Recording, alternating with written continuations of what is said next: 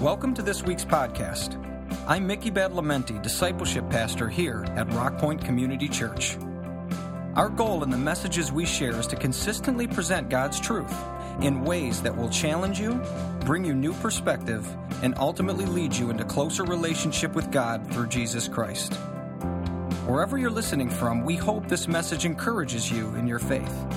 We also welcome you to visit us anytime you're in the Detroit area. Our Sunday services are at 9 and 11 a.m. and include a full range of children's programs, as well as a ministry specifically for children with special needs. Find us on Facebook or visit our website at rockpoint.org for more information. Matthew chapter 24, verses 36 through 44 says, "But about that day or hour, no one knows, not even the angels in heaven, nor the Son, but only the Father. As it was in the days of Noah, so it will be at the coming of the Son of Man. For in the days before the flood, people were eating, drinking, marrying, and giving in marriage, up to the day Noah entered the ark. And then they knew nothing about what would happen until the flood came and took them all away. That is how it will be at the coming of the Son of Man. 2 men will be in the field, and one will be taken, the other left. 2 women will be grinding with a handmill, one will be taken, the other left. Therefore, keep watch, because you do not know on what day your Lord will come. But understand this, if the owner of the house had known at what time of night the thief was coming, he would have kept watch and would not have let his house be broken into. So you also must be ready, because the Son of Man will come at an hour when you do not expect him." Father, I pray that you would bless the reading of your word, that you'd also guide and shape our thinking today, I pray. In Jesus' name, amen. You may be seated. We have been in an entire series entitled The Challenge of a Biblical Worldview, and there's different segments of that, and this has been now a 2-part segment that we began last week, The Good, the Bad, and the Ugly, which is basically an examination of heaven, hell, and the end of time. So last week we talked about heaven and hell and the biblical perspective of what that would be. Today I want to take a little bit of time and discuss with you basically the end of time, the rapture. There's a lot of different phrases and words that are used to address this. This passage that we just read, kind of a sobering statement, to be had. There's a key phrase in here, and before we get to that key phrase, I want to point out to you, there have been a lot of different attempts to predict the coming of Christ. And there are several terms we're going to use today. Rapture is one, tribulation is another, mark of the beast. Some of these terms like rapture aren't found in the Scripture any more than Trinity or some other terms are, but they encompass a college of thought that we see within Scripture. There's a guy back in the 1800s, his name was William Miller. He had a farm in Vermont. He'd been a soldier at one time. And somewhere in his life, he ended up having a real experience as far as faith was concerned, and he began to deeply pursue some things of Christianity. And he became fascinated with the end times and the wrap-up of things. And so through his readings and examinations and studies, he felt like he had a sense of when that was going to be. And so he felt it was going to be a span between March 21st of 1843 and March 21st of 1844. And he offered this out there. A lot of people were concerned. A lot of people thought about it heavily. The time came and it passed. And you may have guessed by now, Christ didn't come back. Okay? There's another time he then pushed out to October 22 of 1844. He was pretty confident that was the one. And a whole bunch of people got together and they actually sold items and everything else was prepared to have this happen. And again, that didn't take place. There was a group of people that came out of that group. They viewed themselves as Millerites, follower of William Miller. What evolved out of that was the Seventh-day Adventist Church as it moved into the next century.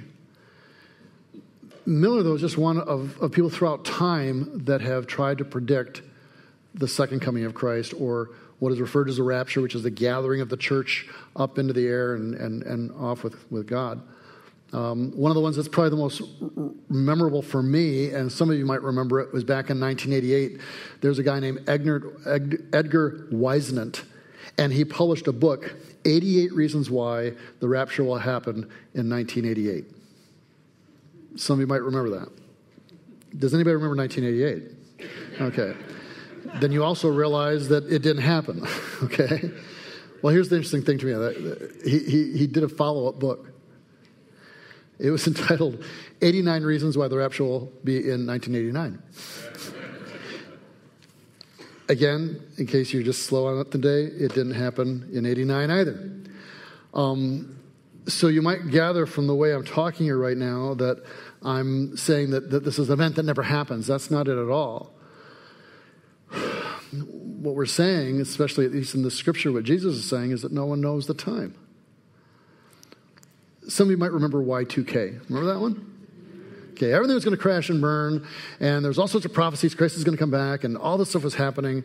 And, there was a real intense things. I know people that really sold out over this. I had a friend of mine who was attending here at the time. He was a Texas guy, and he was committed to stuff, and he let me know before he left to go up north for that, week, that, hey, when it all falls apart, I got my gold and my guns up there north. Come on up, and you'll find a refuge and a can of beans.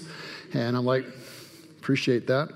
Some of you were here at the time, and you will recall that actually the Sunday preceding Y2K, I was emphatic that it was not the return of Christ that was going to happen in the next day or two on that. Well, it turned out I was right, okay? But also, to be fair, I figured, what if I'm wrong? Nobody will really notice or care anyways, right? No, that's not what motivates or drives me. What motivated and drove me to make that statement was what we find in this passage of Scripture. But about that day or hour, let's put that back up again if you would. But about that day or hour, what? Who? No one. Nobody knows. Okay, in fact, not even the angels. Okay? It even goes on and says, nor the Son. And there can be discussion whether that's after his ascension or not, but something that seems to be only the Father. So even in the unity of the Godhead, and this is a good argument for Trinity, incidentally, again here too, that there's something that's still distinct in this sense that only the Father knows. So here's the deal. The next time you have someone that writes a book and tries to sell you this book, 2022, and 22 reasons why, okay, Jesus is going to return this time, don't buy the book. Don't buy the thinking behind it. Don't be intimidated. Don't be fearful. Don't be caught up with that. Now, it does say, though, that when this happens, that there's going to be a suddenness to it. It says it's going to be like the days of Noah, where they're just eating and drinking, not realizing there's this massive flood and judgment that's going to come upon them, that's going to completely wipe them out.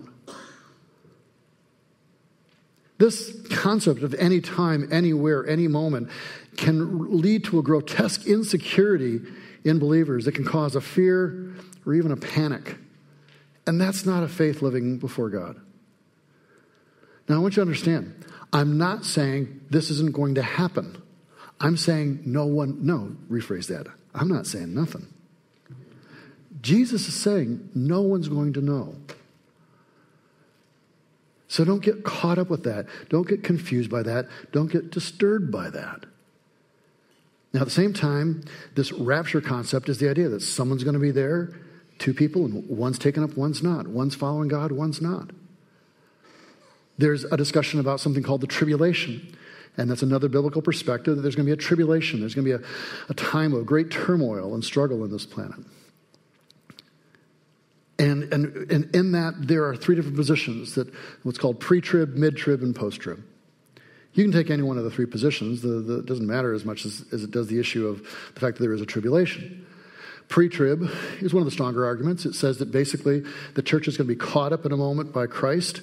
And so as a result, the common grace that is expressed through the Spirit being present in the church is withdrawn from this world. And there's going to be a really bad tribulation of time then here. And that makes sense. Others argue for a mid-tribulation rapture, others for a post-tribulation.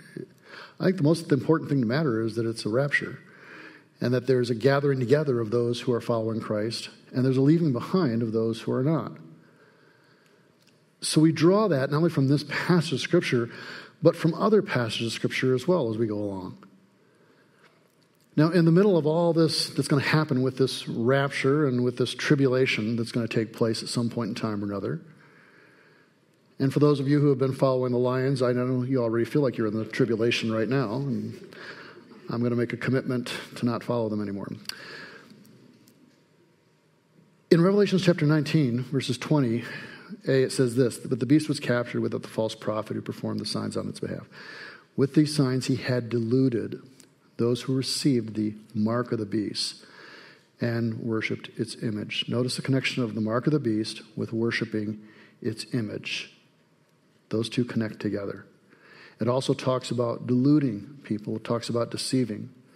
Matthew 24, verse 24 says, "False messiahs, false prophets are going to rise up and perform great signs and wonders so as to deceive, if possible, even God's chosen ones." The Christian realm seems to be convinced that they're just absolutely going to know the beast. But what this implies is that this beast or this antichrist, they're going to appear like a Christ, but are going to be antithetical to who Christ is. That they're going to do things in such a way or be aligned, it appears at least, with certain values that people could be deceived by it. That they could end up actually worshiping them. In fact, Revelation chapter 20, verse 4 talks about this. It says there's thrones and there were those seated to judge. I saw the souls that had been beheaded because of their testimony about Jesus, because of the word of God. They had not worshipped the beast or its image and had not received its mark on their foreheads or their hands. The linking again of worship to this mark of the beast, that there's some connectivity of some type to be there. It's not something that happens accidentally. You're going to hear a lot of talk, and probably already have, and you will continue over the years, of like, this could be the mark of the beast, or that could be the mark of the beast. And the last thing you want to do is make sure you don't get that mark. And that's true. You don't want to do that. But it's an attitude of heart more than it is that mark. It's linked to worship. So here, let me make it clear. If you are not rejecting Christ and consciously choosing to worship this Antichrist or Satan, then whatever happens, you're not actually part of that process. Let me give you this as an example.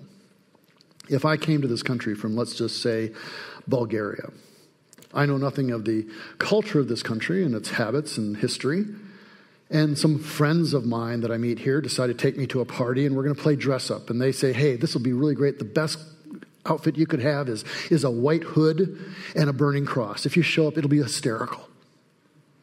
I wear that not knowing anything about that or the values that it implies. Later, I begin to understand, wait a minute, those have nothing to do with who I am and whatever. I reject that utterly. It is not part of who I am. Just because someone fooled me into putting on a white hood and a cross doesn't mean that I'm a Klansman. Something that I would bitterly resist to the deepest core of who I am. In the same way, you're not going to wake up suddenly in the middle of the night and find out someone put a mark of the beast on you and now you're damned forever. It's linked to worship. Satan wants to be worshiped, not just marking things. The reason Satan ended up kicked out of heaven was because he wanted to be worshiped rather than God. When he engages Jesus in the temptations, remember the wrap up of the whole thing was look at sin, take him to a high place, say, look at, if you'll just bow down, if you'll just worship me, I'll give you everything. Satan wants worship. So unless you are consciously, intentionally rejecting Christ, deliberately identifying with Antichrist or with Satan, if your loyalty and your devotion is stepping away from Christ and being given to anyone else, political entity, a religious entity, any other entity, unless you are doing that, then you are not going to accidentally be marked in some fashion. In ancient times, tattooing was something that was done to indicate ownership. It was done to indicate tribal identification. Nowadays, we tattoo for a lot of different fun reasons. But this mark is not something that is going to be in such an obvious fashion or slip past you in such a deceptive fashion. So please, don't get into conversations where you're projecting out that this tattoo or this thing is a mark of the beast, it will be accompanied by an intentional denunciation of Christ, an intentional worship of Antichrist or Satan. You really want to be concerned? Watch where your loyalties are. The moment your loyalties get wrapped up in any one political figure, you got a problem. Let me slow that down. The moment that you get your identity wrapped up with a political figure, you're in trouble. There's a few of you who go, okay, let me take it one step further. The moment that you get your identity wrapped up with a religious figure, you're in trouble. There is one and only one. Now that's interesting. We've got more results on the religious one than on the political one. Okay? Maybe this says something about our heart and our attitude, doesn't it, guys? Oh yeah, I would never give it to a religious person, but that one guy, your girl, she looks good. The mark of the beast is linked to worship. You don't betray Christ by accident. You do it intentionally. So don't be worried about different items here and there and questioning whether this is the mark or that's the mark. Live your life out. Now, Revelation does talk about the idea, and I don't have a passage for you, but I'll read it. It's talking about this beast, and it's going to force all people, great and small, rich and poor, free and slave, to receive a mark on their right hands or on their foreheads. So they couldn't buy or sell unless they had the mark, which is the name of the beast, or the number of its name, which is 666 and all that. Hold that for a minute, buy or sell. And let me take you to another passage here. 2 Peter, chapter 3, verses 3 and 4. Above all, you must understand that in the last days, scoffers will come. And guess what they'll be doing? Yeah, it's what they do, okay? It's like a Geico commercial right in the middle of the scripture, okay? It's what they do, all right? They're scoffing, following their own evil desires. They will say, where is this coming that he promised? Ever since our ancestors died, everything goes on as it's been since the beginning of creation. So in this first portion of conversation that we're talking about, I'm trying to make the point that no one's going to know the point of time, and that we shouldn't be caught with fear about that or worried and preoccupied about marks and all this kind of stuff, because it'll be clear when it is that. We don't give our loyalty to political figures or to religious figures or to anyone else other than Christ. Okay? But this next segment that I want to point out to you is this. That does not mean, if you're going to have a biblical view, that we scoff at this and say, well, it's never going to happen. There is no coming. Things have gone on like they have for all of time and space, and there's no issue about that. That's not something that could or should be said by a Christian. Instead, what we're doing is we're very conscious of the fact that this is real. Now, let me give you a few things to add to the intensity of the moment of our time right now. In Ezekiel chapter 37, there's an entire chapter devoted to something called the Valley of Dry Bones.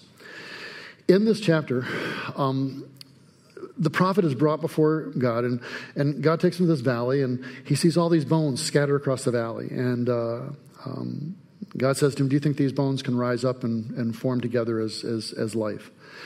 And the prophet's pretty smart. He says, only you know, God.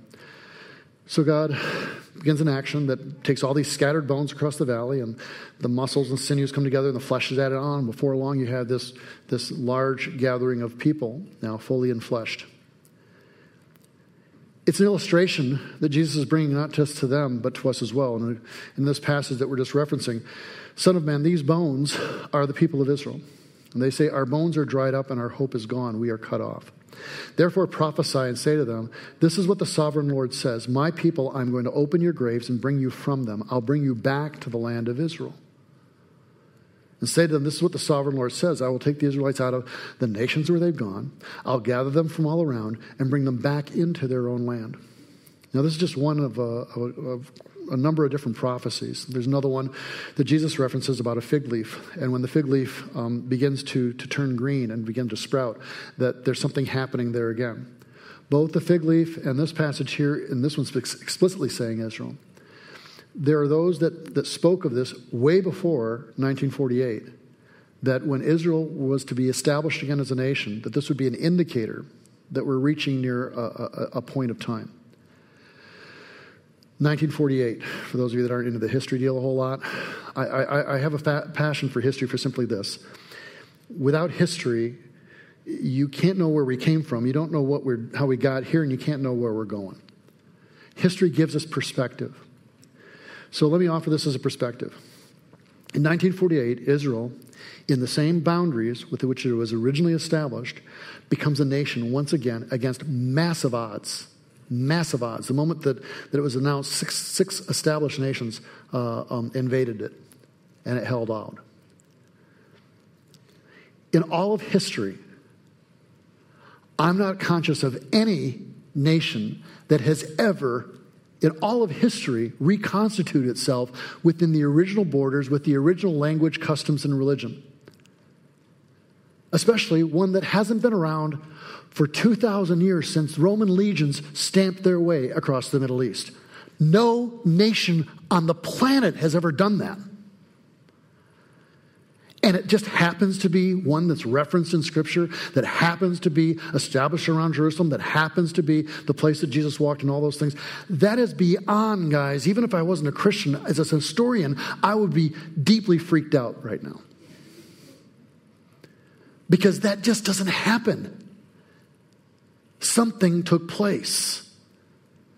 The fact that Israel's been reestablished as a nation. Now, I do not believe that the political entity that is Israel, that there's any particular dispensation. There's something called Christian Zionism that believes support for Israel is so unstinting that we should support everything that Israel as a nation does.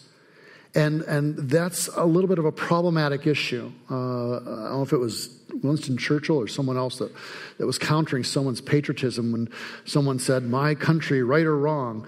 And the response was, "That's like saying my mother, drunk or sober. You know, when she's sober, I support her. When she's drunk, I don't."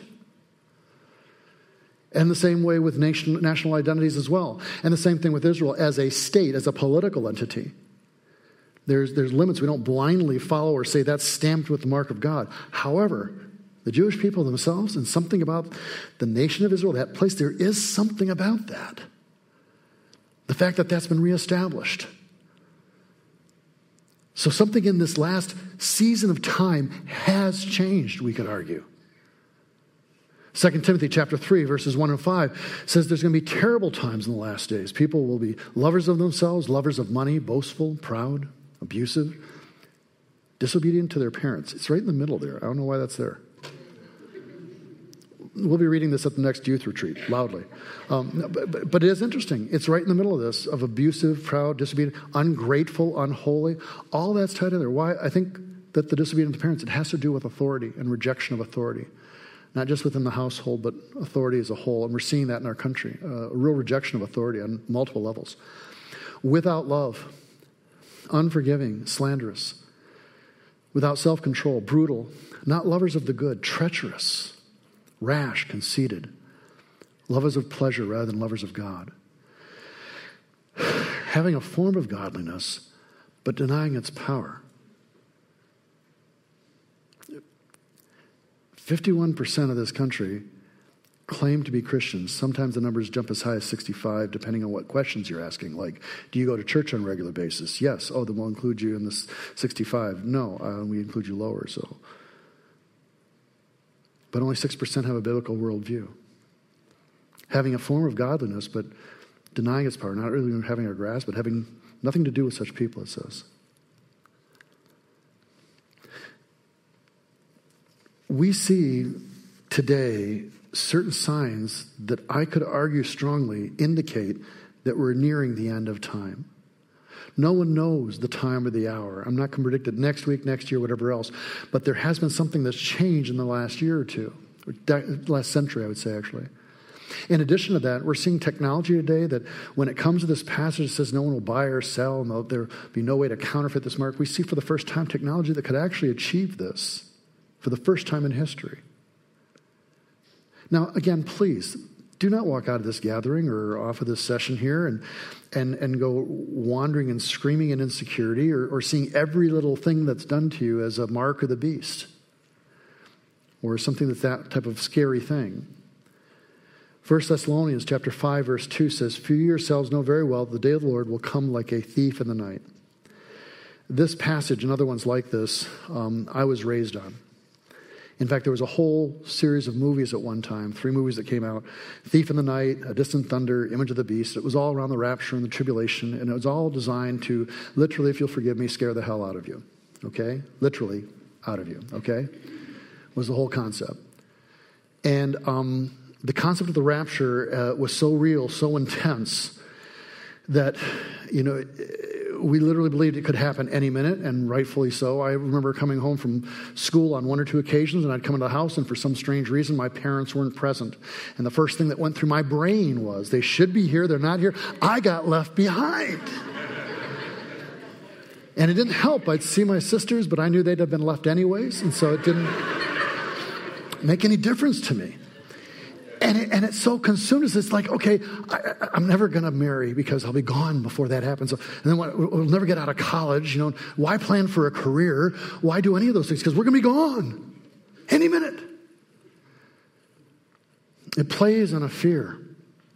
Now, let me be clear. If fear is the only way that God can get your attention, then by all means, be scared right now. You should be.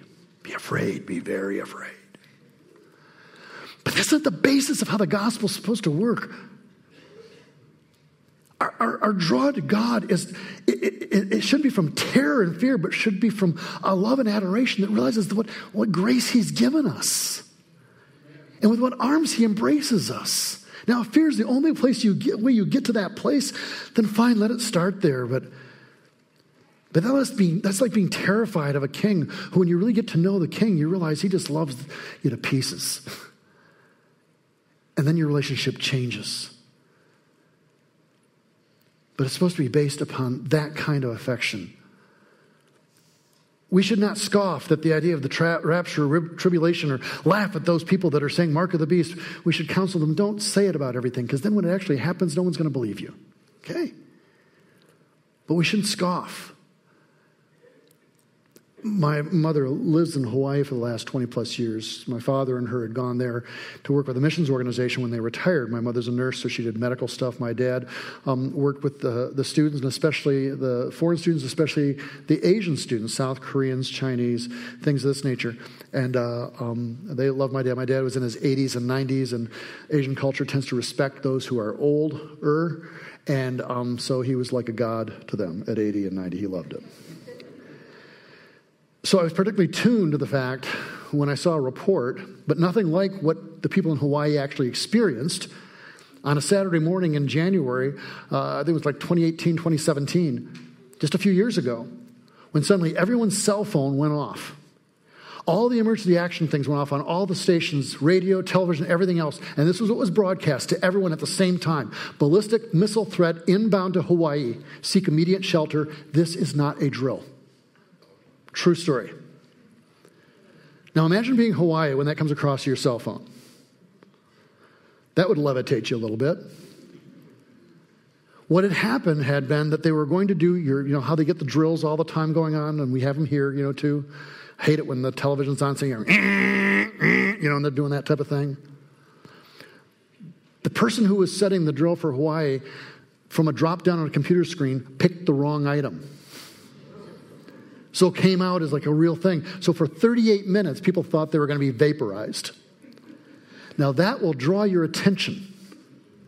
And it'll have you be aware of your mortality in that moment of time. The article said they went from paradise to panic. As a Christian, if the rapture actually happens, you're going to be going from panic to paradise. Just a thought. When those things happen, they can bring an awareness to us.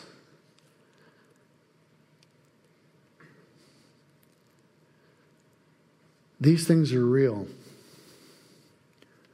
This exists. But Jesus said we're not going to know the day or the hour. So how do we operate? In fear and panic, suspicious of every little mark, every little thing, every little word, every little moment, every time we walk in the house and no one's there? Or do we go the other way and saying, it hasn't happened so far, not going to worry about it?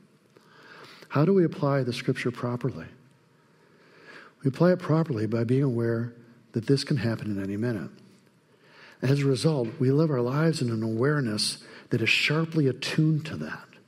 If we were in this gathering for a moment of time, all our phones went off, and they all said rapture imminent, 1 second to detonation, what would our reaction be right now? Would there be fear? Would there be panic? Would there be those of us that are anticipating? Would there be those of us that would say, finally, no school tomorrow?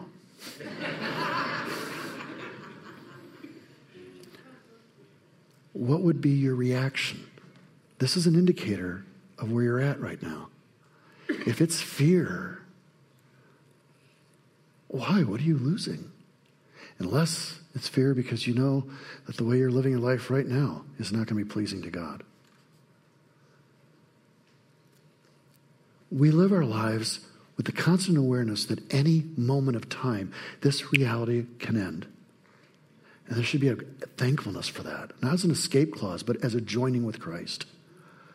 But we also live this life out. We build, we marry, we engage in relationships with people. We walk these things out. And through all of our lives, if we're in proper relationship with God, fear should not be the dominant driving thought. Romans chapter 8, verse 38, and I get chilled every time I read this passage. But I am convinced that nothing can ever separate us from God's love. Neither death or life, neither angels nor demons, neither our fears for today nor our worries about tomorrow.